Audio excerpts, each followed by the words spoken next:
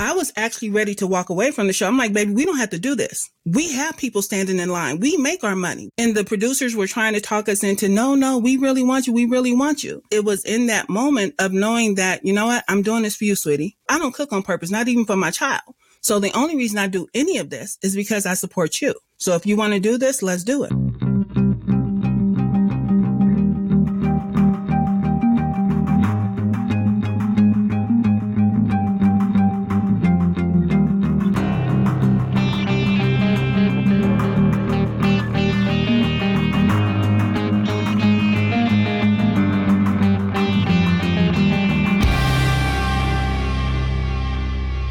Hey everybody, I think this episode is long overdue. I have my friend Phyllis Strawder, who goes by a couple other names that I think it's going to be very intriguing for today's conversation, but I'll save that for a little bit. Phyllis, for people who don't know who you are, can you please introduce yourself and tell us a little story about you?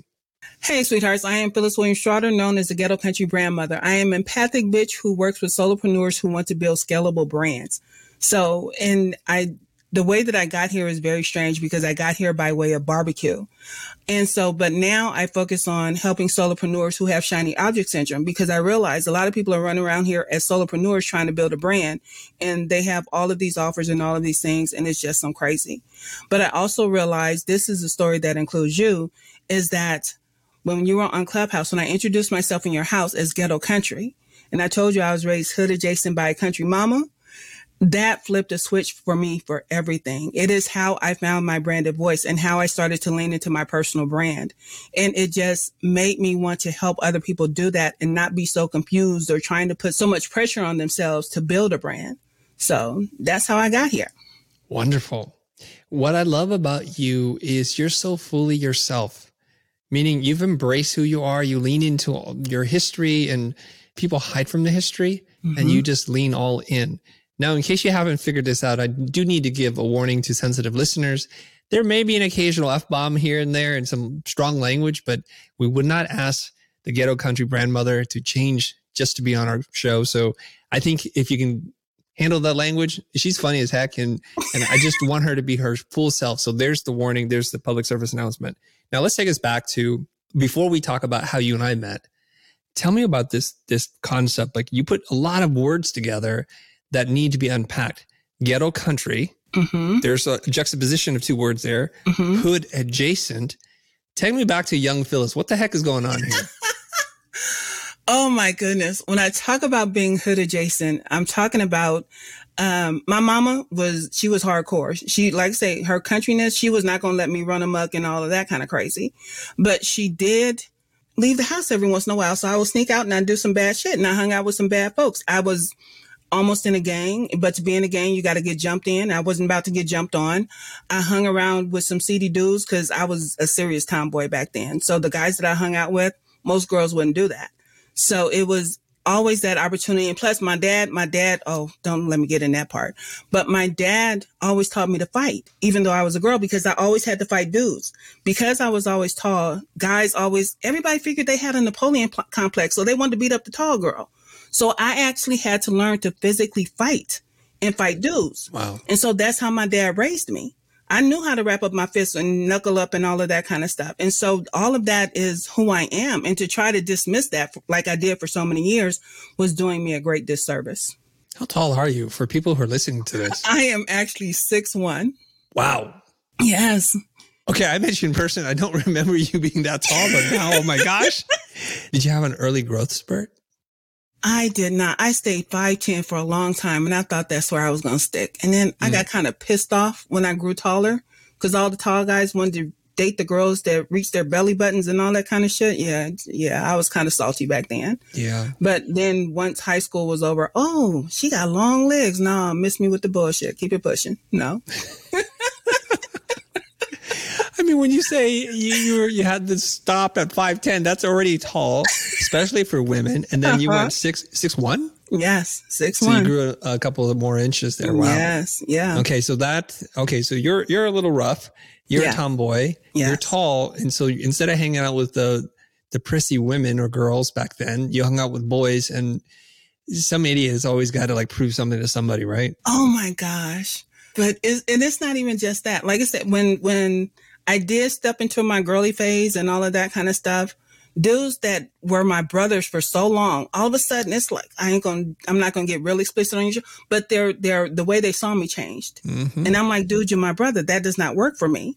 And getting people to understand that when folks talk about boys and girls can't be friends, at that age, no. At this age, sweetie, I'm cool with all of it. I can be your friend all day long. I don't have nothing to prove. What age are we talking about where you kind of blossom into this young woman and the boys that used to my gosh. maybe run with you all of a sudden look at you differently? How old are you now? I am 57. I am 57 right now. But back then, when 20s hit and mini skirts was a thing, you can tell a sister she can show her legs. It was on and popping, I promise you. Okay, so we're talking like after high school, college-ish, because 20-something. Okay. Yes. Well, let's take it there. I'd like to just follow along with the chronology of things. Okay. So did you go to college? What did you study? I did.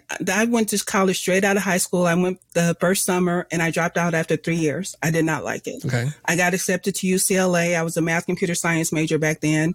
And I stayed in the dorms that first summer. And it totally turned me off. I felt like I was in some type of college movie. It's like, y'all just some nasty motherfuckers. It was not what I expected. And so I did that first summer. And then my dad got me an apartment way off campus. Oh my God, so far off campus. But he got me my first apartment. And since I had always been an independent person, it was the commute and all that stuff. I was fine. But I went and then I finally realized in that third year, I was going for the wrong reason. My dad had gone to UCLA. My cousin had gone to USC. So there was a rivalry right there. But it wasn't in me to go to college then. And even though I did not have, I had good grades. I was a 3.24 GPA and all that stuff. It's just one day I didn't go back. I just couldn't do it. Was that a consideration to think about your parents saying that I'm done with school, or it's not a big deal for you? I hid that shit for a long ass time. Oh, I see. It was a deal. I lied and lied some more. Okay. But yeah, I hid it for a long time. And the disappointment, my father is my heart. And when I told him, he was more disappointed that I dropped out than had I flunked out. The fact that I just walked away really hurt and devastated him. And like, I'm a daddy's girl all up and through. And to watch him not speak to me anymore for a while his heart was broken and all that kind of stuff, I knew that's who would take it the hardest. So I had to let him sit in it for a while. But because I'm his favorite, I'm his favorite. I'll go ahead and own that. Being that girl for him, being that daddy's girl, I never lost my place with him. I knew that that wasn't going to be an issue. It was just the dealing with the disappointment. My daddy is a bigger crybaby than I am. Oh my gosh. Yeah. So that was the biggest hard part. It wasn't my mom. It was my dad. So when you dropped out of school, what'd you do for money? How'd you support yourself? Oh, Lord. I have never had a McDonald's job in my life, because actually I started working for my dad when I was about 16 or 17. He was a real estate broker by then. And so I had worked for him. And y'all, if you're going to hire your kids, pay them, please. But I learned so much working in an office. So there was never a time where I did not have a job after that. I could get an office job in a heartbeat, because back then that's when they taught you typing in school and stenography and all of that kind of stuff. Yeah. So it was easy for me to go and get a job. And I actually had to quit working for my dad because it was just too much overlap of, am I your daughter or am I your employee? Because one of them got to get paid. I'm sorry. Right. Okay. So let's forward in the timeline here. How do you find your way into doing branding and design work? Oh my goodness. You know I don't do pretty shit. But no, I found my way into branding. When we had the barbecue restaurant, we had to learn everything on the fly because we straight bootstrapped from the kitchen table all the way into 2 restaurants and all of that kind of stuff.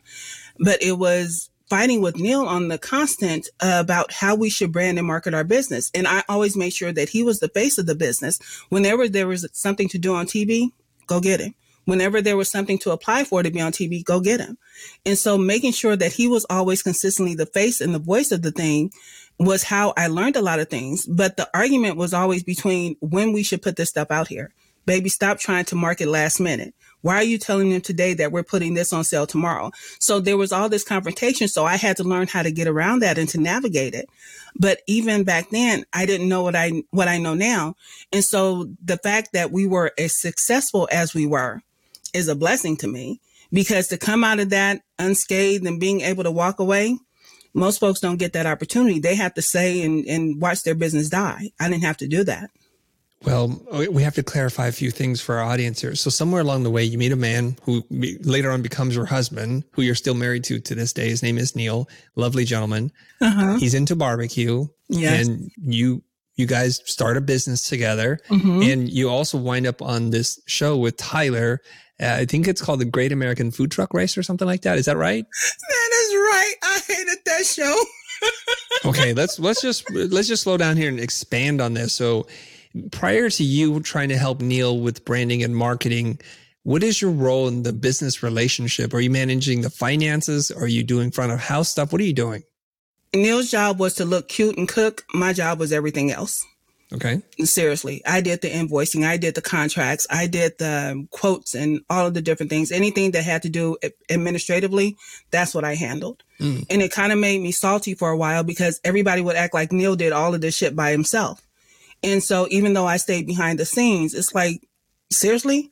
And then he would piss me off because he's like, baby, how do you do this? And then he go and say it like, seriously, dude? You gonna act like you just had this information at the top? Yeah, we had some challenges on that stuff. Mm-hmm. So it was learning all of that, but then also learning to be comfortable with, you know what, my place right now is behind the scenes. Yeah. Even his first opportunity to be on TV, to be on was it Barbecue Pitmasters? He almost didn't get to do that because they thought it was a husband and wife thing. I'm like, I'm not going to be the angry black woman in the corner. No, I'm not going.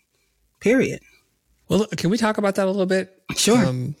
So the way I emphasize this to a lot of people, one of the most important decisions you're going to make in your life is who you choose to be your partner in life.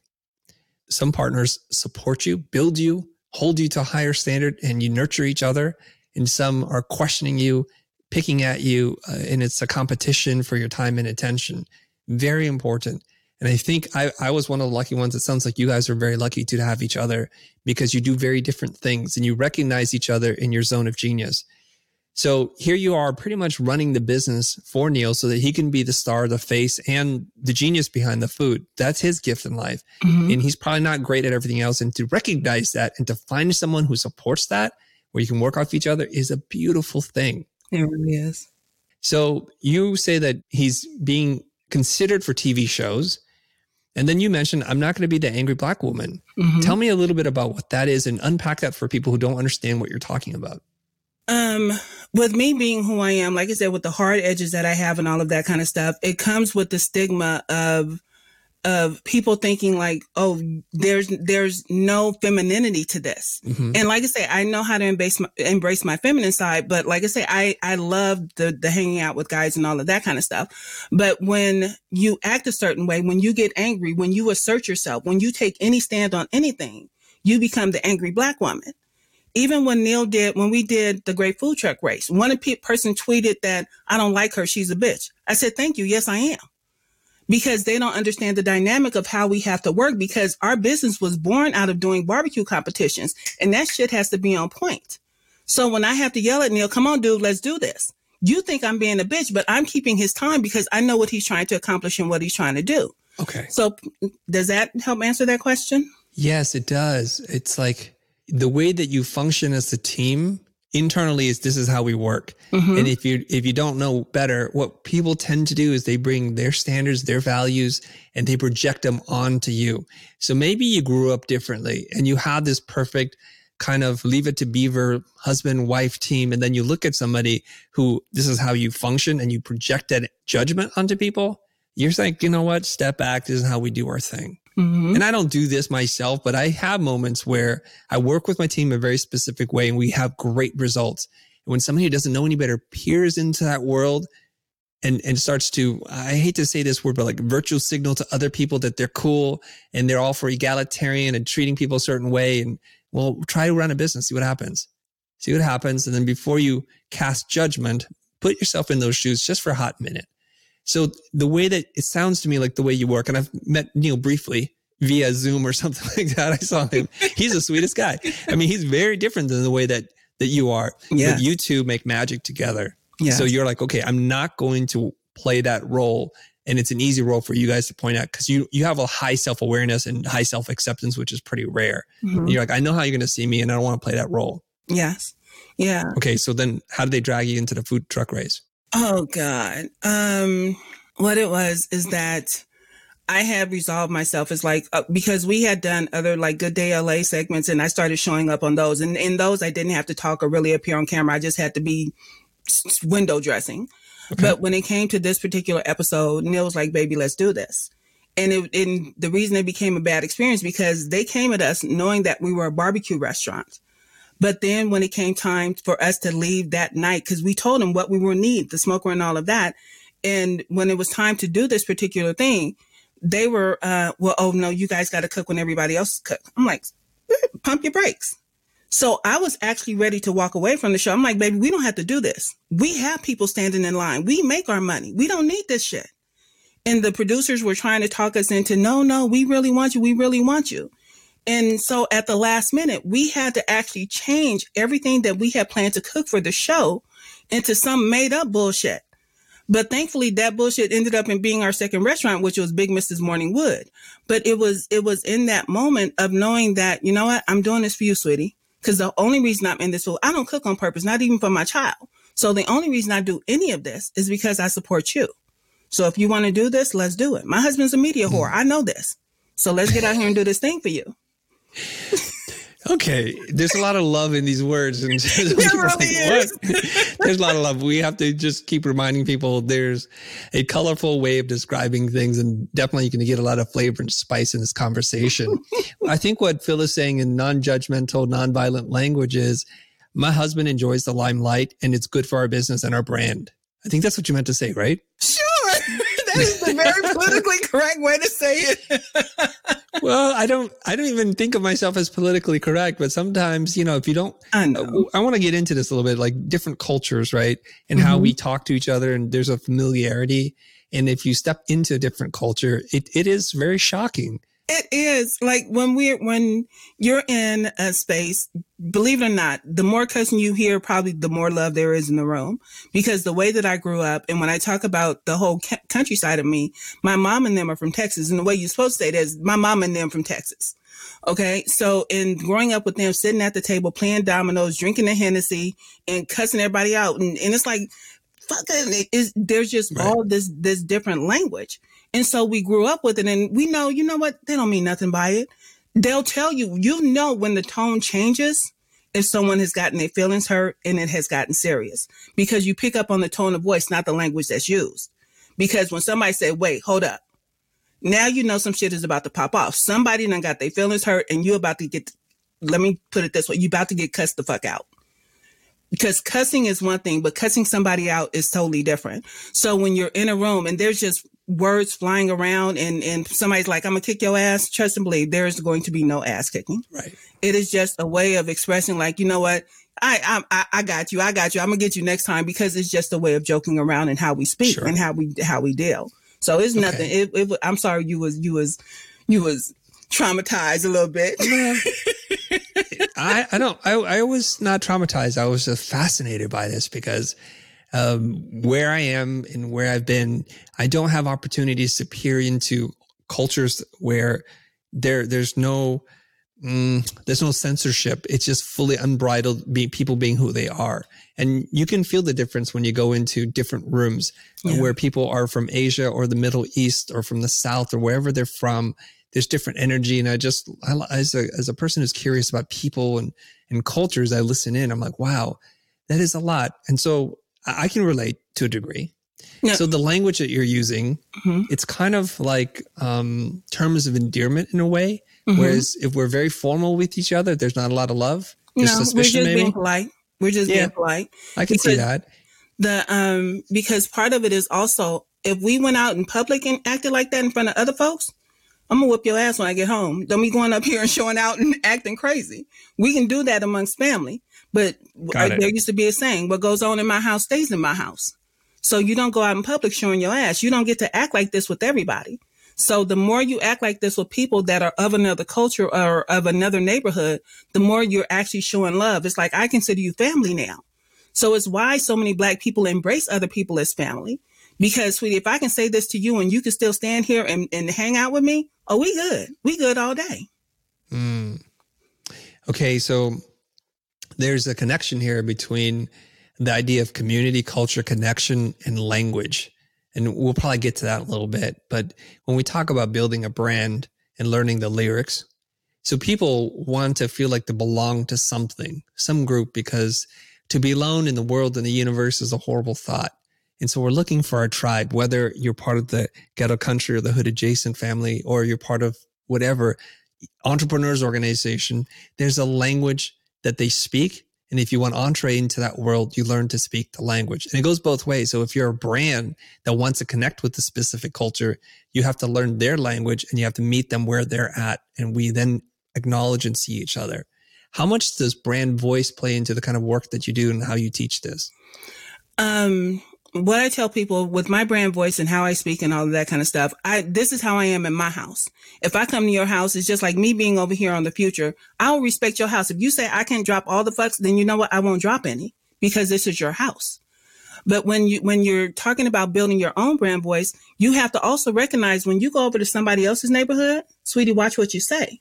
Someone within the future, and I won't mention any names, they tried to connect with me on LinkedIn. And on the future in the pro group, we was cool.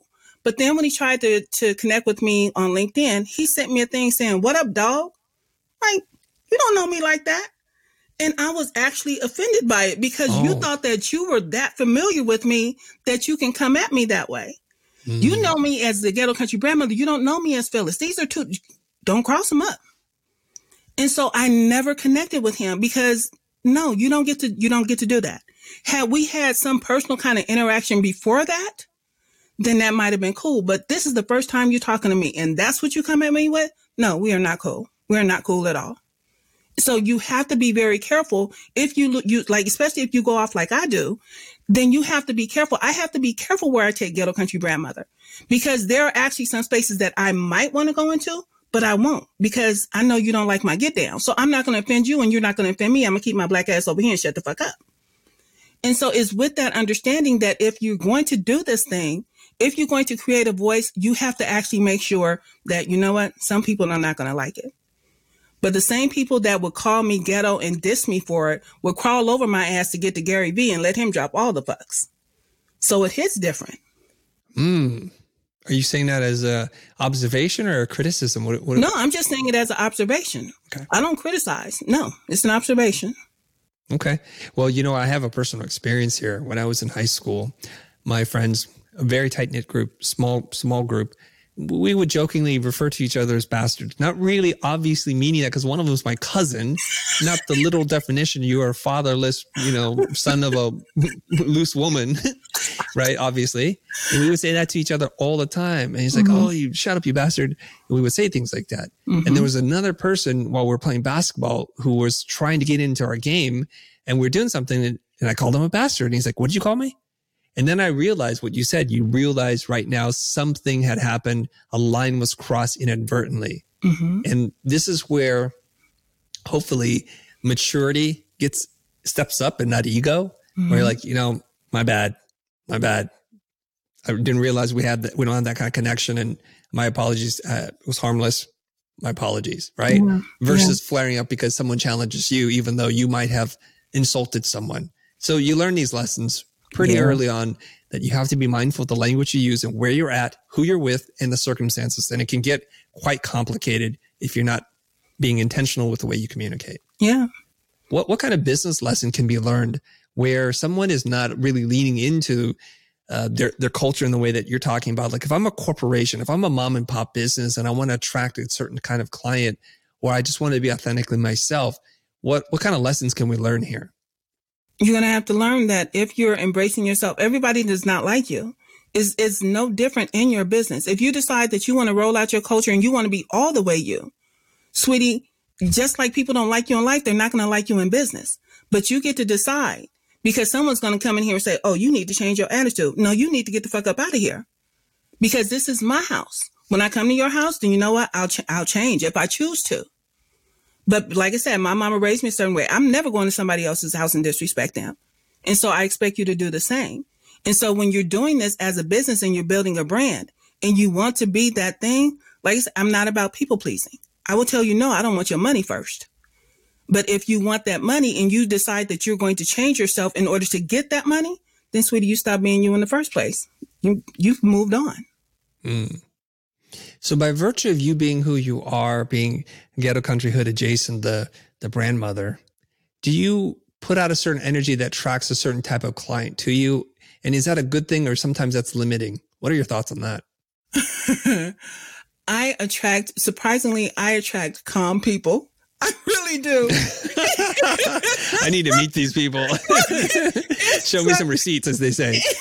It surprises me. You actually know what? Cass is one of my clients. And you see how mellow Cass is. Cass lives in London. She does not cuss.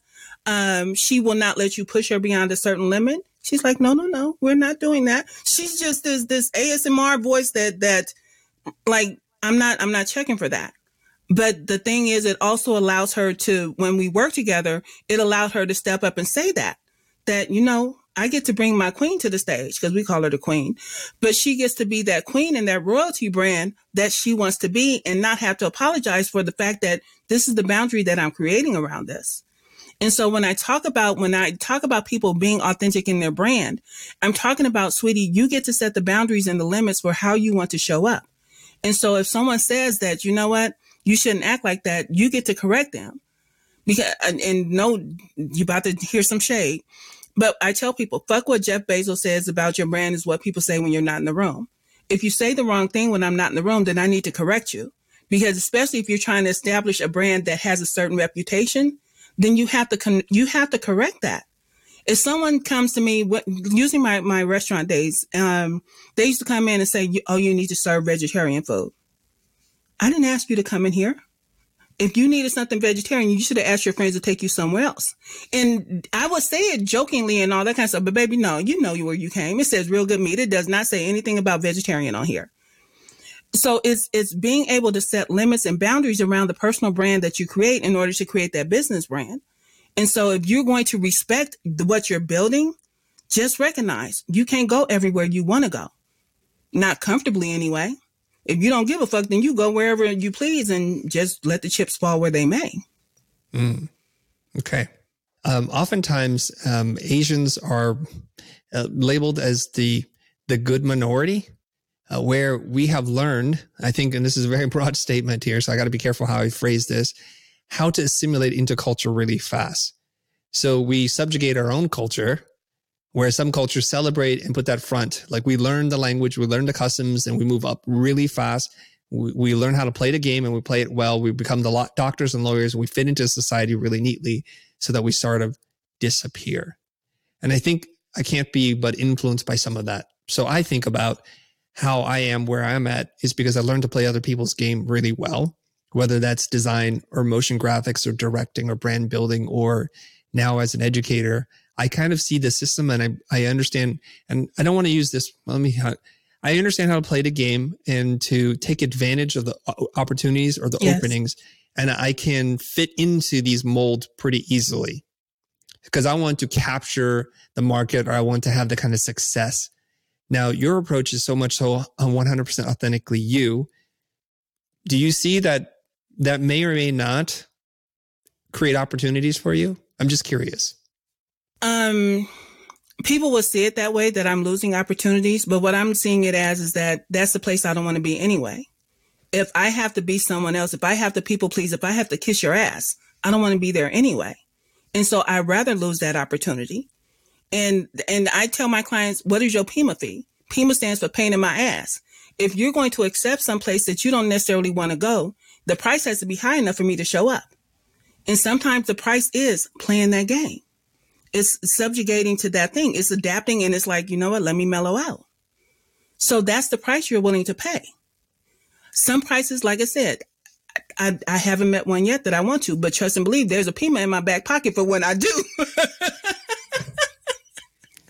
Well, what if we take it to the extreme? Okay. You say, like, I'm not all the way on one side. you're not all the way on the other side, but if we take the more extreme stance of where you are and you meet a young person who is your client and they have exactly like 2 clients and not going anywhere, but they're like, I'm not changing for nobody. I'm not compromising nothing. And they're starving and they can't put food on the table. And they've taken not your idea, but just this idea that you never compromise. It's unbending, unyielding. How do you help this person, or do you need to help them? It becomes part of their brand. If they decide that they're not going to shift in any shape, form, or fashion, then they're going to have to learn to attract people who are similarly drawn to someone like that. I want somebody that's going to stand 10 toes down in their shit and not move for anything.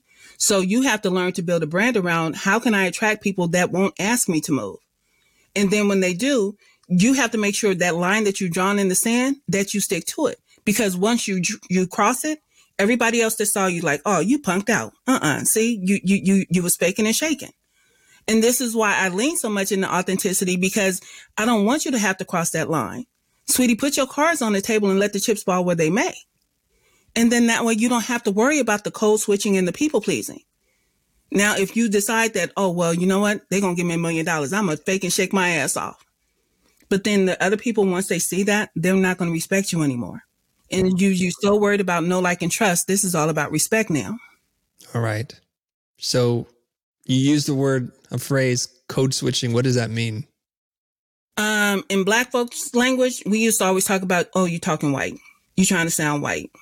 And so your language changes, all that vernacular that you hear and that ghetto country and all that kind of stuff. It suddenly becomes very polite, and you pronounce all the words and you put all the INGs on the end of everything. And so you code switch.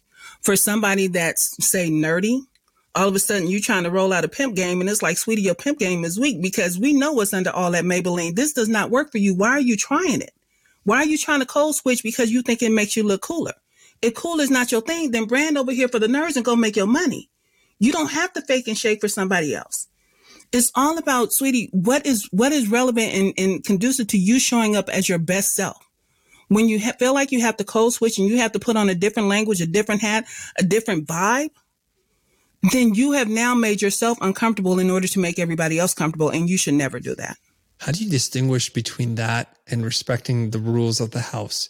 Like when I travel, there's a lot of different cultures, and Americans have a bad reputation around the world as being loud and obnoxious.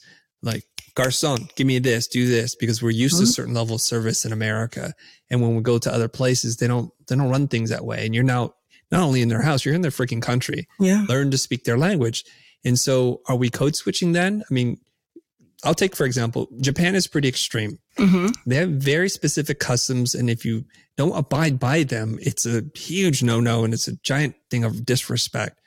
They have a tremendous amount of respect for each other. So when you're in the subway, they ask you not to eat, not to talk on the phone, and to mind your manners. Mm-hmm. So if you're going to be there talking loud, playing music and eating a taco or something like that, not that you would in Japan, but now you're like disrupting a lot of people's flow. But if you're like, I'm going to be 100% myself, how does that fit in? You know, Japan has a custom of bowing, a lot of respect and gestures. They're pretty harmless, but you should try to play by their rules, or should you not? What do you think? I think you should. Because here's the thing. And like I say, being the ghetto country grandmother is one thing. Phyllis, y'all would be surprised how quiet Phyllis actually is. When I went to Singapore, it was that kind of mindset and because I only lean into my empathy and not empathic bitch, I'm mother on everybody. When I went, I stayed at, what's the hotel? Marina Bay Sands. And so I was on the concierge floor. They got to know me so well. By the time I got up there, my drink was on my table and they knew that they wanted me to try something new and different. Sweetie, it's a matter of respecting your house. But and like I tell them, my sweetheart, when I call people sweetheart, it does not discriminate. It doesn't care about age. It doesn't care about gender. It doesn't care about culture. Sweetie, you my sweetheart. And so when I come in that room, trust and believe, my sweetheart is always with me. So when I'm in somebody else's country or in somebody else's house, unless you tell me that, you know what, don't call me sweetheart, I don't like that. All right, I'll call you by your name. So I'm still being Phyllis, but now I'm true on Phyllis. My mama told me to respect my elders, respect other people's things, keep your hands to yourself. That's also Phyllis. So it's not that I'm switching up or I'm code switching. This is how my mama raised me. And if my mom was still alive, and even at 57, she would whoop my ass. Get your ass in the house and stop acting stupid. So it's all you, but you get to, like I said, you get to set the boundaries around how much you're going to put out there. And so a lot of people are attracted to this side of me. And it's something that actually Neil brought out in me because he was, baby, people like you. I'm like, why? I don't like being around a lot of people. I am very quiet and to myself, and I'm reading and all of that. But when I go out, I see people. Sweetie, I see you. What's wrong? Whose ass we need to go kick? And they'll start laughing like, no, I'm okay. You sure? Because I got you. And I don't have a problem doing that. I see somebody happy. What we jumping about? What we happy about? I'm there with you. So that is all me. But like I say, when I set up and I set the boundaries around my life and my brand, trust and believe, you don't get all of Phyllis. The only people that deserve all of Phyllis, Neil, Morgan, and a few close friends. And that's who gets that. Time for a quick break, but we'll be right back. When you need mealtime inspiration, it's worth shopping Kroger, where you'll find over 30,000 mouth-watering choices that excite your inner foodie. And no matter what tasty choice you make, you'll enjoy our everyday low prices, plus extra ways to save, like digital coupons worth over $600 each week. You can also save up to $1 off per gallon at the pump with fuel points. More savings and more inspiring flavors make shopping Kroger worth it every time. Kroger, fresh for everyone. Fuel restrictions apply. Welcome back to our conversation. Let's go back to you working with Neil and finding that there's this other need for you to develop marketing and branding and developing something. I think it's hard to deny that you have charisma, you have a way with people and with words that you put people at ease because you're so much at ease yourself. And I think that's something that's important for people to learn from here, which is when you are comfortable, you send out energy in your language and your body and your voice and everything that you do, your actions, how you carry yourself. And we see you're not fronting, you're not trying to fit in. And whether you're aggressive, kind, soft, loud, whatever it is, people say like that person knows who they are. And you create space for people to join that. And I like that. So one of my shortcomings in life, Phyllis, you may or may not know this, is I see people, like you see people differently, but I see people in a way that I know the person that's inside that wants to get out, but you keep showing up with this persona trying to fit in online and in person. And I could see right through it. Now I do it gently. I do it in my style, in my way, but I try to encourage people to lean into who they are and let go of the facade, mostly because I tell them people can see right through it anyways. You think your mask is this brilliant, like, Academy Award winning makeup thing. It's not, it's a $2 paper mask from the dollar store and we can see right through it. We really can. So not only are you not yourself, you're repressing who you are and you're probably pretty miserable, but the fact is you're not fooling anybody. Yeah. So let's go through some steps here.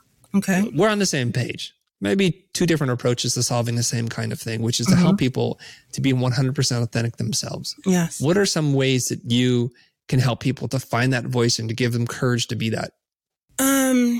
When I work with clients, the thing that I want to know most is like, what do you want to show up as and what do you want to be famous for?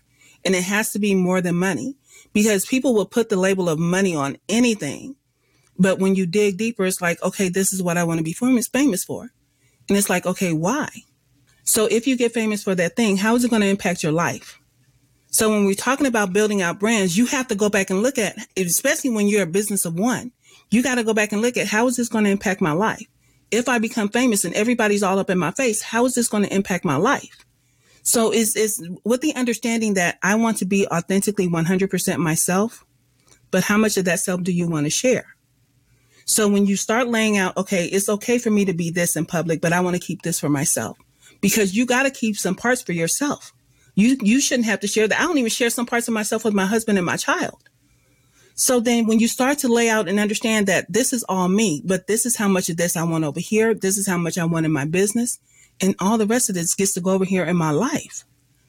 So it's laying out those things. When you look at it from the traditional way of branding, the purpose, vision, and mission, sweetie, you have to have a life purpose, a business purpose, and a brand purpose. Those are three different things.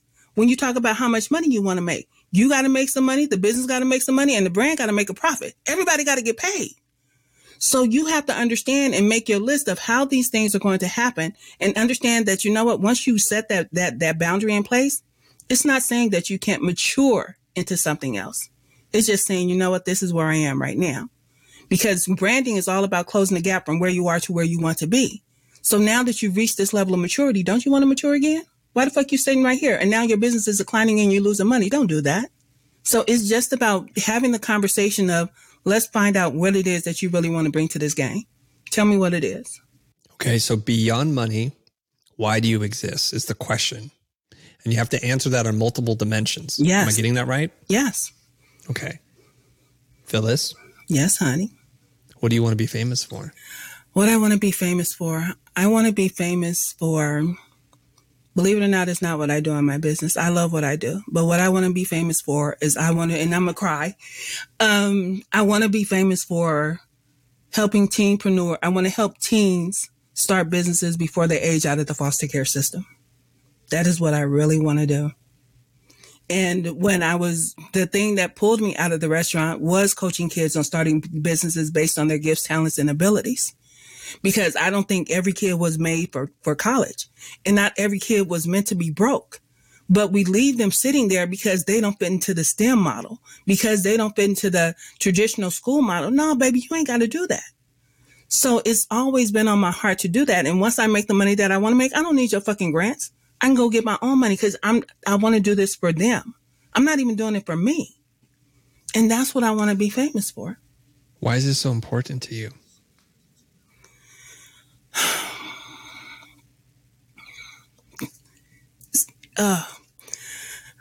Growing up the way that I did, even though I had my mom and dad, mind you, my dad didn't live in the house, but I was still a dad's girl. I still spent a lot of time with my dad. But just watching some of the kids and how they grew up and how they thought that they didn't have anything. They either had to play sports or they had to learn how to rap. And that was the only thing that they were known to be good for. It's the only thing people thought that could get them out of the situation that they were in. And I think that's a fucked up place to leave them. So it's always been on my heart to help. Who y'all want to throw away is who I want to go back and pick up. It's also why I decided to help people with branding at the solo level. Sweetie, don't sit up here and dismiss who you are because you want to make some money. You can still make your money and do what the fuck you want to do. And that's very important to me. I don't condone a whole lot of shit in the world, but I respect your game. I don't tolerate it. I don't accept it, but I respect your game. I don't care. I don't have to go in the spaces that you're in, but I respect your game. And a lot of people are dismissed and disrespected, or they feel like they have to change in order to say, you know what?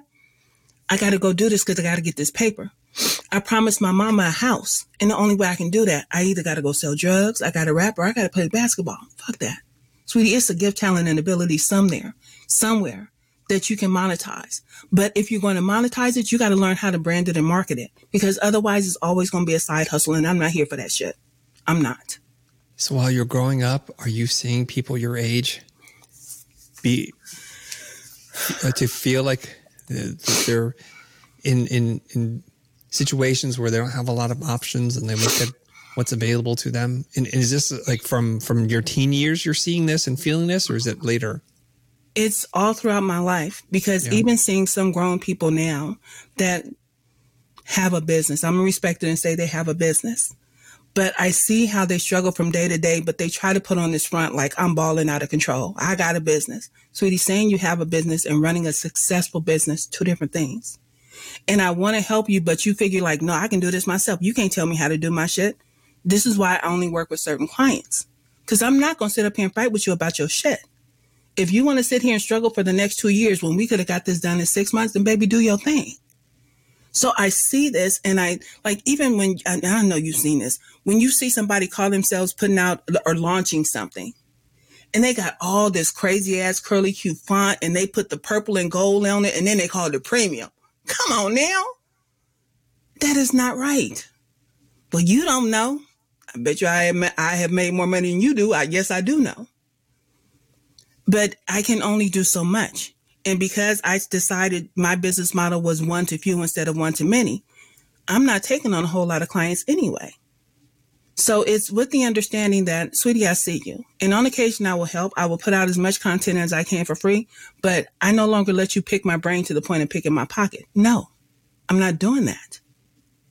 But if you want this work, I'm standing right here. I'm standing 10 toes down in this shit right along with you. But I'm not fighting for you more than you fight for yourself. And this is where the bitch comes in. When I say empathic bitch, sweetie, that empathy is going to make me stand.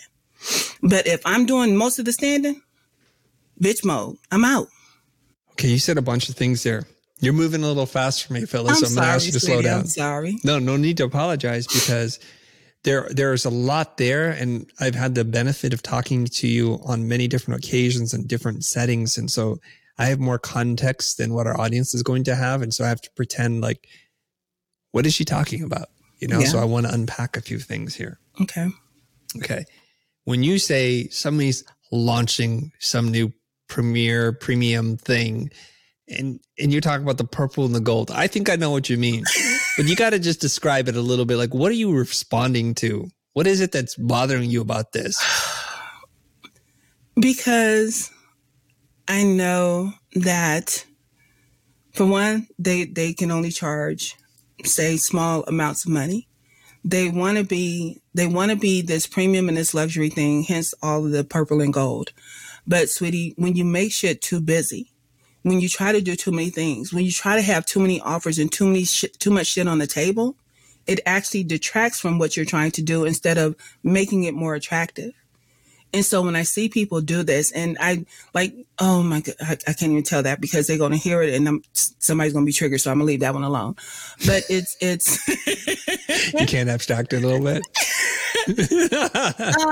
It's like, because I own my ghetto country, the reason I own it, because this is where I'm comfortable. When I used to code switch, when I used to try and use all the proper English and the big words and all that kind of stuff, I wouldn't listen to you for the fact that I was trying to make sure I didn't say something stupid.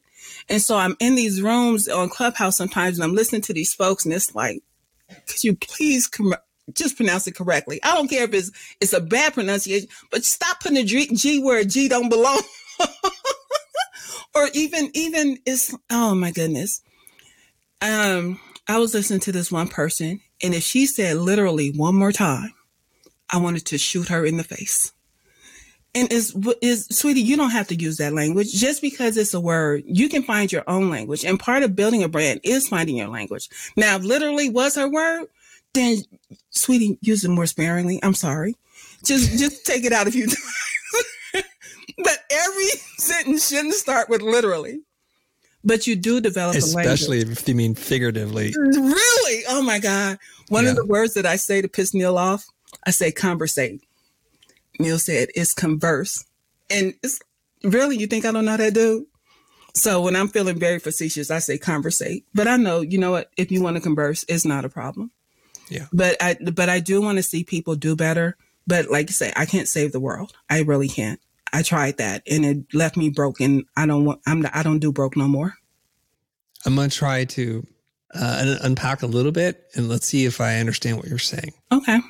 So let's just say I'm struggling in my life and my business and I'm seeing the hallmarks of success: fancy car, nice suit, nice hair, whatever, jewelry, flashy bags and shoes. And I'm struggling. And then I say, well, that must signal to other people I'm successful. So I'm going to launch something and I'm going to follow someone else's game plan, step outside of who I am in front and pretend and set up this facade. So I'm doing the purple and the gold and I'm putting it out there where you like Bobby, Mary, Jane, whoever you are, I know you're struggling. Why you got to put up that stuff? Because nobody's buying it because it isn't even you. You know, there's like all these fake Instagrammers like who go on to like the LA airport, and then there's jets that you can go in. They're just props. They're not taking off, and they take pictures and they try to front. Is that the kind of stuff you're responding to, or is it a little bit different? No, it's that as well, because it's. I would probably never put anybody on blast, which means I'm not going to call them out on their shit. I'm not going to do that to you in public. But if I do see something that I could possibly just give you a little hint on something, I'll send you something in the back channels, or I'll send you an email. Here, sweetie, you might want to do this a little bit. But I found when I do that, people want to say, well, let me send you this. Can you check this for me? No, now you're trying to pick my pocket. And so you have to be very careful when you try to help somebody adjust their crown, as we would say. All of a sudden, you know, there's this clip. I think that's with Michael Jackson and Eddie Murphy. And Michael Jackson steps up to the microphone. He's like, Eddie, can you adjust this? And Eddie goes to adjust. He's like, you adjust your own freaking mic. You know, who do you think I am? Are we talking about the same thing here? A little bit. But there's a thing that Black women say a lot of times, Queen, adjust your crown. So they don't want you out here looking crazy and all of that kind of stuff. Yeah. But sometimes they don't want their crown adjusted. They think they got it on straight. And so, like I say, you have to be very careful. But then also when you do adjust and it's well received, you can't keep going down that rabbit hole of, can you look at this? Well, now can you help me with this? Because I tell people, you got maybe 2 or 3 times and I'm going to have to tell you, you got to roll me out my coin. You're going to have to pay me. You're going to have to book a session. And it was never meant to be that. So when you're talking about adjusting somebody's crown, for you, it's just different. You know what? You get on the Future Pro calls and people will ask you something. And essentially, sometimes you're adjusting people's crown. It's like, yeah, no, don't do that. That's not conducive to what you're trying to build as an agency. That's you adjusting someone's crown. Yeah. But then they want to sit there and it's like, y'all know this is a limited room. We only have Chris for an hour. Why are you trying to talk to him for 30 minutes? That should be pissing me off. I thought you said you weren't going to put anybody in blast. Yeah, now they know who they are. But no, I'm not calling out no names. That's no names. I'm not calling out no names. You've been chewing up some time, now you know your name was sort of hinted at there. Okay. Yeah. But there's more than one. You know that. I know. There's plenty, actually. So what we're talking about too is sometimes we try to help people. We notice something and you're like, hey, you might want to adjust this. And then they feel like, oh, I got some value there. And what else should I do, Phyllis? And you're like, hey, come on. I'm trying to help you a little bit here. Don't take advantage of my kindness and generosity, right? Yeah. If you want me to help, respect that my time ain't free. And help me help you help yourself. Yeah. And we can do that. So it is a tough line to draw, because sometimes we want to give and then people, I don't think they do it maliciously all the time, but they see a helping hand, they grab all of the hand, the shoulder, the rest of the torso, and they drag you into their mess, right? Yeah. I had somebody reach out to me on Clubhouse saying, I want to work with you. And I read through here, but text 3 paragraphs down at the bottom. It's like, but I can't pay you. But when I make my trillions, I break you off billions. Get the fuck up out of here.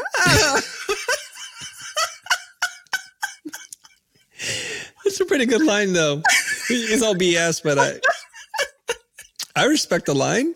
Yeah, but it don't work, but yeah. Yeah, it's funny. At least you're funny. Yeah. Okay. I don't want to leave this this loop open, so I want to close this part. You said that I want to be famous for something that I'm not doing right now. Mm-hmm. You said you want to help teenagers figure out their entrepreneur game before they age out of the foster system. Mm-hmm. Part of my ignorance here, do we age out of the foster system at 18? Yes. So you need to reach this teenager. I mean, because it's not going to happen overnight. This kind of transformation, it's not instantaneous. We're talking about 13, 14 that you have to coach them up. I'm talking about 16 or 17. I want them 16 or 17? Okay. At least a year before they age out. Okay. And then they have to have the wherewithal to know that they can become independent business people, not follow some crazy plan. They have to be able to seek you out, find you, and to be open enough to work with you and apply what it is that you teach them. There's a lot of conditions on this thing for this to work. And there are. And so like once I go back into that realm, because that's what CKO Creator was about, chief kid officers. So once I get back into that, I will connect with agencies and it will still be limited. It may be only 10 kids at a time or something like that, because you can't just walk up to me and say, well, I want to be an entrepreneur. Well, baby, what do you do? Well, I thought you would help me start a business. If you don't know, I don't know. It doesn't work like that. You have to have some type of gift, talent, and ability that we can monetize. And now we can turn it into a brand and market it. But just walking up to me telling me you want to make some money, I don't care, kid or not, get the fuck home. I don't play like that. So it is with the understanding that I know my services will be limited, but I also know that will probably be the one time that if I have to move into a classroom where I will do one-to-many in that respect. But the folks that will get the one-on-one would be very limited. Okay. So here's what I've been picking up from you so far. Correct me where I'm wrong, please. Okay. So you grew into understanding how to run a business because you and your husband started a business. and you handled everything, finance, marketing, sales, customer relations, basically everything that isn't making the product and putting a smiley face on it. Mm-hmm. So you have your business chops from the School of Hard Knocks, I believe, right? Yeah. Yes. And then along the way, you also start to figure out that people don't understand who they are. They're trying to be all kinds of things to other people. So you start to figure out, you know what? I need to help people figure out their true self and to be brave enough and courageous enough to present that to the world. Mm-hmm. Is there another component to what it is that you are able to do and help people with? The way that I work, I know that we talk about personal branding a lot, and people think because I do have a strong personal brand that I do personal branding. And I've only recently accepted the realization that I kind of do, only because part of how you build your brand as a businesswoman, you have to have a personal brand and a business brand. So you cannot build over here if you haven't established over here. So establishing that personal brand that feeds the business, that endorses the business. I don't want you out here pitching and feeling all kind of sideways. Let's learn how to endorse this shit. Just like you endorse any other business or anything else that you love, you can endorse your business and not feel creepy and salesy and all that kind of stuff. So it's with the understanding that, okay, let's deal with this personal brand, and then we're going to find a way to build it into the business brand. And so one of the things I help with, and we talked about it, is the 2-word brand. I love 2-word branding because it can set the foundation for how you scale, even if you don't have a full-on brand strategy. Being an empathic bitch or being the ghetto country grandmother, I don't talk about I'm on platforms. No, I got a house on YouTube. I got a house on TikTok. So I talk about it in that format. I talk about my clients being my brand babies. And so all of it comes from me being a grandmother and the nurturing that I do. I don't help you. I nurture you. So understanding these things, when you come up with a 2-word brand, that you can actually scale it into something more. But you have to realize where to draw the line. It's like, okay, my personal brand starts to end here. Now I'm falling into business brand territory. And I have to let everybody else magnify this while I maintain my personal brand. It's just like you're Chris Doe, and people see you as a brand, but you're always endorsing the future. You don't pitch it. You don't sell it. You just talk about it. And a lot of people think that, oh, well, Chris is selling. Chris don't sell. I've yet to see you sell anything, but you constantly endorse the Future Pro Group. Even now, the first time I ever seen you do something like along the lines of selling was when you started talking about your European tour. That's the only time. But any other time, you don't pitch shit. And people got to understand, sweetie, you don't have to always beat people over the head with what it is that you offer. But because you built up that authority and that expertise, it's like I can just walk in a room and say my name and be like, ooh, Chris, no.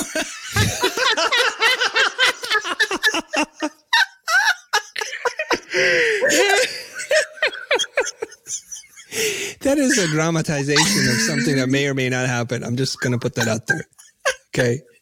It's funny because people, my team, they'll tell me, like, when you leave the room, people start fanning out. It's like, okay, I don't know. I don't see. And it's all good by me. Yeah. For people who are not familiar with this concept, what is a 2-word brand to you? A 2-word brand could be something as obvious as like I say, me being the ghetto country grandmother, but then my actual 2-word brand is more of a description of being the empathic bitch. So it sets the tone of how I will work with you. It's like, sweetie, I got all the love, but my love comes with violence when it needs to. And so you're able to work everything around that, and it makes the conversation more engaging. If I walk into a room, people say, what do you do? I'm an empathic bitch. Wait, what? And it's funny because people are afraid to actually use the word bitch when I say it. So it makes them a little uncomfortable, but they still want to know more. Right. And so when you use a 2-word brand, whether it's in how you learn to use it in your bio, how you learn to use it in a conversation at a conference, at a networking event, there's all these different ways that you can use it and lean into it that help you to establish your authority and your expertise. And people need to stop making it so complicated. Actually own the fact that this is who you are. You recently did a podcast with Sean, and Sean tells everybody, Phyllis told me to lean into my crazy. No, I told you to own your crazy, but you want to use lean all the time. You go ahead and lean, dude. But it's with that understanding. Own the crazy that you want to put out there. Don't let somebody else weaponize it against you. Use it as your strength. Own something. Be okay with it. So if we look at something like this, I mean, I think we've touched on this, and I'll try to bring it all together for everyone listening, because Phyllis's mind moves really fast. She's a very creative person, creative with words and descriptions. And I'll do the boring part and try to explain some of it to you. Sorry if I mansplain this to everyone. Okay? Come on, mansplain. let me try. So when people ask you what you do, people get this thing. It's called diarrhea of the mouth. They start shooting all kinds of things, and it's like, it's too much. It's too much. You're taking up too much time, too much space, and I like you, but I don't like you that much. So we know a couple of things of the way the human brain works. If you make me work too hard, it consumes more energy, and I'm going to fall asleep. That's what happens in lecture halls. We've done it. We've been a part of it. We've been on both sides of that, right? Yes. So what you have to do is you have to fight against complexity, because complex things are hard to understand. They're hard to remember, and you're just asking too much from the other person. So we got to make it simple. And so what we find is if we can distill it down to one word, that would be incredible. And next best is 2 words. Now you have a 1-word brand, which is brand mother. And I love that. Basically, you've smashed 2 words together and you're using your very creative brain, say grandmother or brand mother, and you find that connection. And when you know it's a good connection is when you think, how obvious, but how cool. Why didn't I think of that? That's the hallmark of a good idea. When it's like, huh? That's a terrible idea, because it's like you smashed 2 words together, but it didn't come together elegantly. and anybody can smash 2 words together, right? Yeah. So it takes elegance, it takes intelligence and creativity to bring these things together. So you've done what I would consider the hat trick, which is I try to tell people, find 2 words juxtaposed together that allow you to occupy a very unique space. Not one of one, but one of few. And that's all we need to do, so that it creates intrigue and people are like, tell me more. That's so interesting. And you own not only the strengths of you, but also some of the vulnerability. I think that's where the magic is. Yeah. So everybody wants to say, I'm a creative visionary. Like, yeah, everybody else says the same thing. It's just good on top of good. And it's probably not even true. So we try to find these 2 words. And the way I try to describe it to people is there's usually the persona, the person who you show up in public as, how you try to be, like all buttoned up. You know, I'm not trying to say anything. I dressed up for this call. I think you dressed up a little bit. You're not going to sit there and just throw on your pajamas, you know, so we show up a little bit because we want respect and we want to be seen in a certain way. Nothing wrong with that. Yes. But if that's all you do, you lose who you are. Yes. So the other side is to lean into the shadow, to things that we have some shame or guilt around, that we're afraid that if people find out about this, they're not going to like me so much. Yeah. But in actuality, true strength comes from embracing what it is that is inside your shadow, your vulnerability. I was just on this program where somebody, I'm spacing his name right now. He was helping me with my purpose map. And he pulled this line and he said, in the shadow are glimmers of divinity. Wow. It points to these little gold flakes are part of like what makes you you. So when you're doing the brand mother, now some people is like, well, why would you celebrate that you're older, that you could be a grandmother? Because that's part of who you are. I've always been a mom, even before I had a child. There you go. And so we put these things together and we find this. Now, I was talking to Joey Cofone on an interview with him about the laws of creativity. He says, if you take any one dimension of who you are, and we have multiple dimensions, you are one of 10,000. Let's say there's 10,000 variables, like of different types of skin color, different types of eyes, or different kinds of sports or whatever it is. There's 10,000 variables. So if you're one variable, you're one of 10,000. But if you take 2 variables together, it's 10,000 to the second power, which I think is 1 million. Wow. If you take 3 variables, it's 1 billion, and you take 4, it becomes 1 trillion, I believe. Wow. So this is why we try to encourage people, you and I, and we take different approaches, but the result is the same, is to help people not only understand like how they want to show up, but who they really are. And the overlap in a Venn diagram, the 2 circles, in that center part is something fairly unique. And that's what you try to help people find in their 2-word brand. Yeah. Right? Yes. My clients have taken on names. You know, the Ratchet Sage, you know, the Ethical Strategist, but then there's the Brand Misfit. There is, my husband is now the Hospitable Box. I can't say hers because it has an African dialect to it, but one of my other, she calls herself the Ahutu Whisperer. And these are different things that people lean into and they own because, like I say, this is part of what they want to be famous for.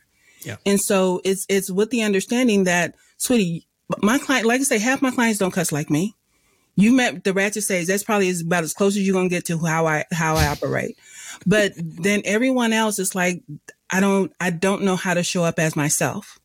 And I think they get scared because they wonder if people are still going to like them.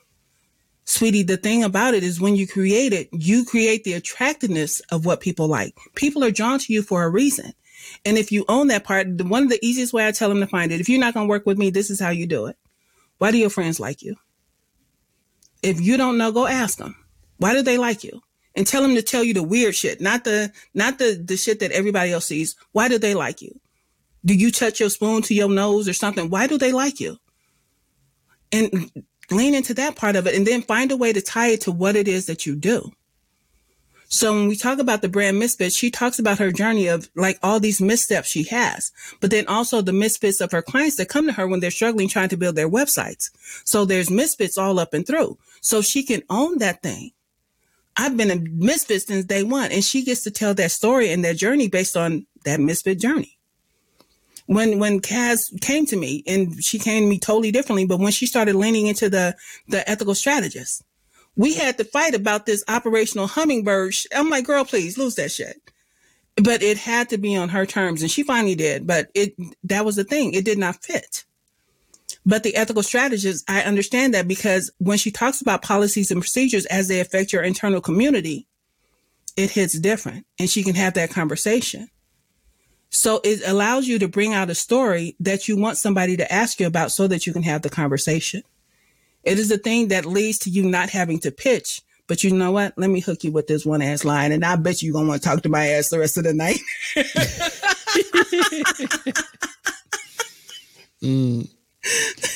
Why do you think it's so hard for people to figure out their two-word brand? It's something, because I do speak on this subject, and people are like, what about this?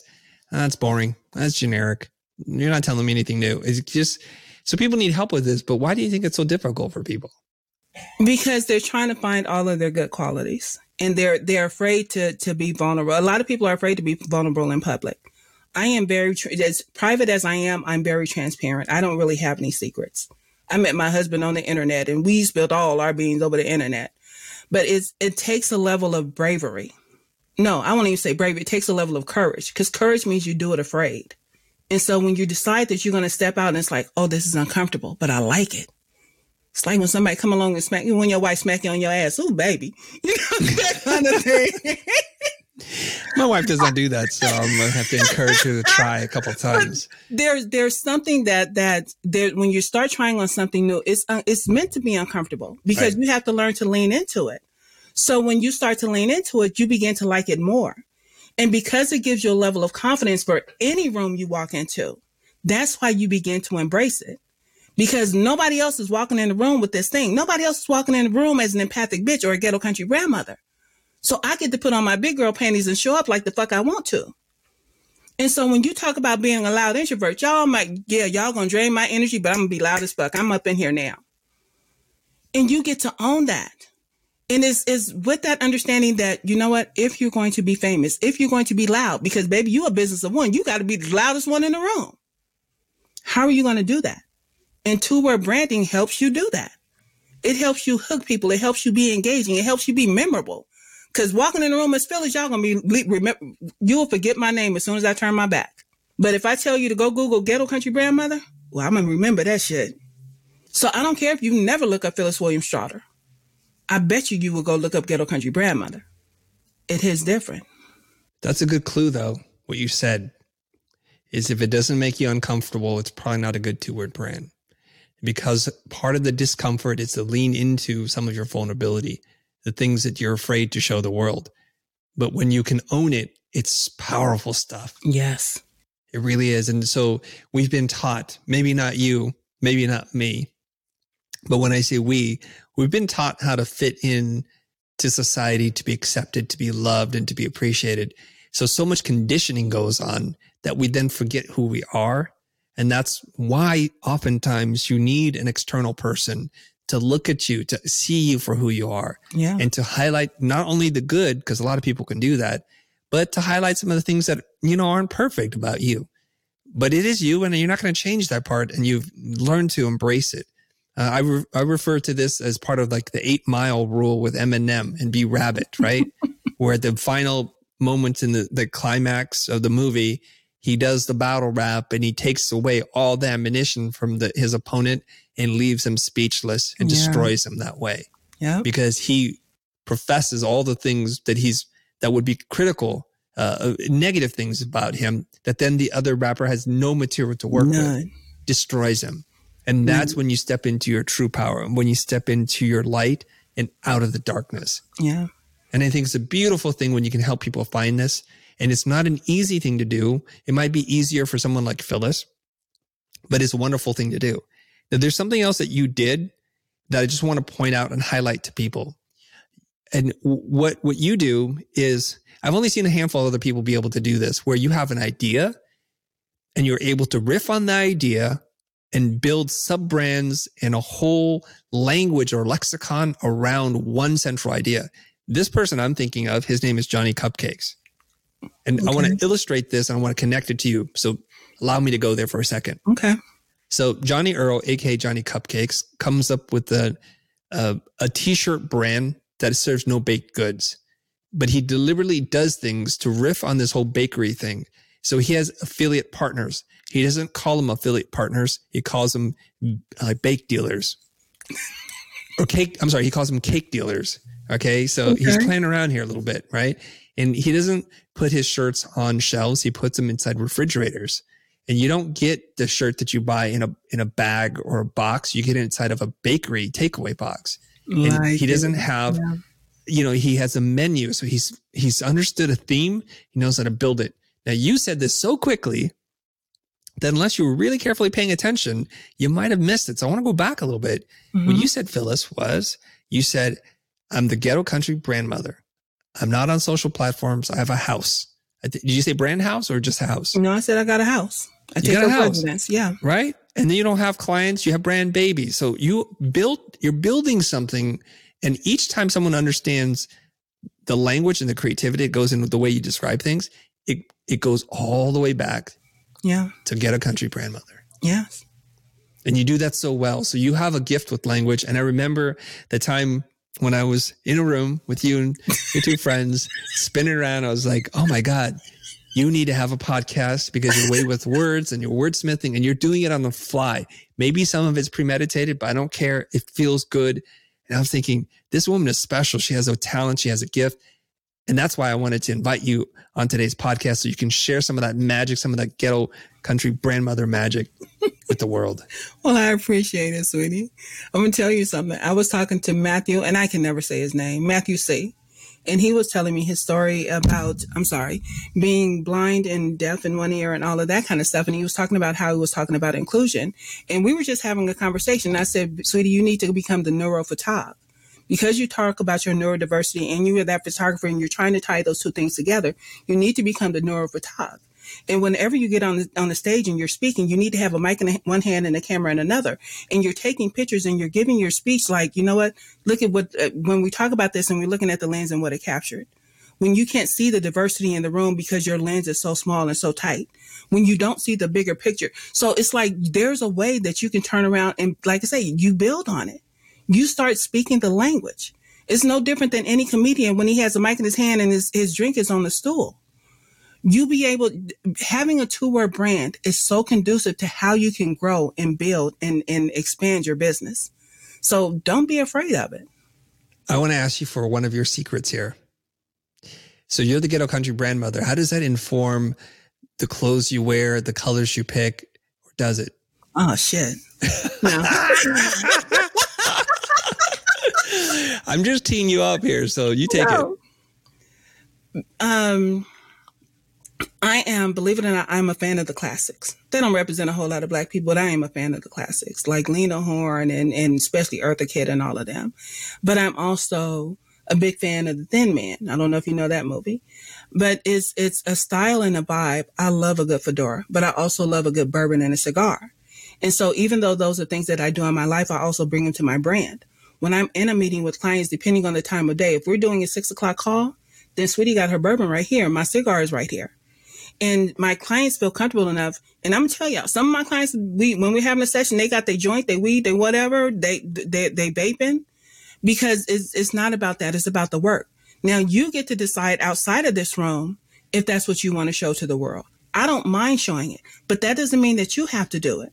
Sweetie, if you don't want anybody to know and see you rolling a joint and all that kind of stuff, then don't put it out there. But just recognize that if somebody else tells your story, you can even talk about it without ever showing it. You know what? Every once in a while I get a little faded. And you can share that, but you don't have to show it. Because now, like you say, you're taking that weapon away from somebody else who wants to try to put you on blast about it. Oh, you shouldn't work with her because she smokes weed. Seriously? You think I can rock this gang with a little joint in my hand? I don't smoke weed personally, but I grew up with it, around it all my life. And so you get to understand that I get to be the part of me that I want to be within my brand. And just like you would not, but people don't believe that I'm introverted. I promise you, people suck the life out of me, but I don't mind. But trust and believe, once I'm done, you might not hear from me for 2 or 3 days. But it's because I love what I do. And I tell people to take the word help out of their whole brand part of it. But because I want to nurture people and I want to pour into people, that's why I do this. And I want to pour enough into you where you can stand up on your own. I don't want to give you a bunch of fish. Bitch, you learn how to fish on your own. That's your job. You got to feed yourself. So how are we going to do this? I'm here as long as you need me, but I want you to grow to the point that you don't. Love it. So you might see Phyllis holding a cigar with one leg up on a chair, other hand holding a glass of bourbon. Is it bourbon? It's bourbon. Yeah, because I don't drink at all. The whole culture is strange to me. I don't smoke, I don't drink, I don't cuss. But somehow you and I have become friends, and it's kind of fascinating. Yes. You know, it's like, that's a conversation for another day. We'll conversate on that later. Now, the reason why I just want to say this is we're trying to help people build their brand and to help to push their business forward. And you've connected a couple ideas. You have your business brand, you have your personal brand. The personal brand allows you to be you and it informs people of the business, because businesses can be cold and generic and corporate. And we understand that that is what it is. And you can shine bright and some of that light can fall on your business and it can work in unison together. Yeah. We talked about finding your 2-word brand and building a lexicon, a whole vocabulary of distilling that core idea down to everything that you do so it trickles back up and reinforces the brand. Yes. And we just talked about one last part of it, which is the way that your brand lives in the real world, because it's not always what you write. It's about how you live, how you carry yourself, how you present. And if they're all in unison and it's truly you, then it makes it very strong, believable, and authentic. So I'm a loud introvert. So what that really means is I'm a shy person by my nature. I would rather just be at home with my computer, but I have to push myself out there because I know that's going to hold my business back. And you feel the same way. We got to show up for what we got to do the media stuff, to step into the light temporarily. We'll take our nap later, but we'll do it. So for me, the loud introvert is a person who wears bold prints, colors, typography, maybe a little bit flashy from here or there, because that's how I'm able to get people to come to talk to me. And so you can see this becomes not just words we write on a piece of paper, but how we govern our lives and how we make decisions and what kind of actions we take.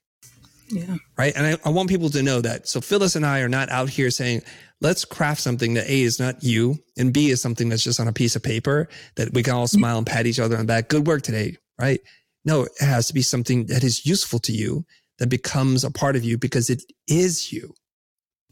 And I would not settle for words that don't have that kind of power. Phyllis, I could talk to you for a couple more hours. I can't, but I want to make sure that I do ask this for people who are intrigued by who you are, your energy, your vibe, your ethos, and also if they want to help you with building this entrepreneurship program for teenagers who you want to help and support. How do they find out more about you? Where did they go? Please tell us. You can always go to brandmosshouse.com. You can find my houses on YouTube, TikTok, and various places, Twitter. You can either look for GC Brandmother. Those are where I do my personal thing, but then there's also Brand Moss House. So Brand Moss House is on Facebook, it's on YouTube, and all of those, because I try and keep them separate. They have similar voices, but trust and believe, they are different. And so, and then you can always send an email. And my email is holla@Brand Moss House, HOLLA. Holla@Brand Moss House, because my brand baby's holla, for real, for real. So there you go. Thank you so much. Thank you, sweetie. This was fun. Hey, brand babies. This is the Ghetto Country Brand Mother, and you are listening to The Future.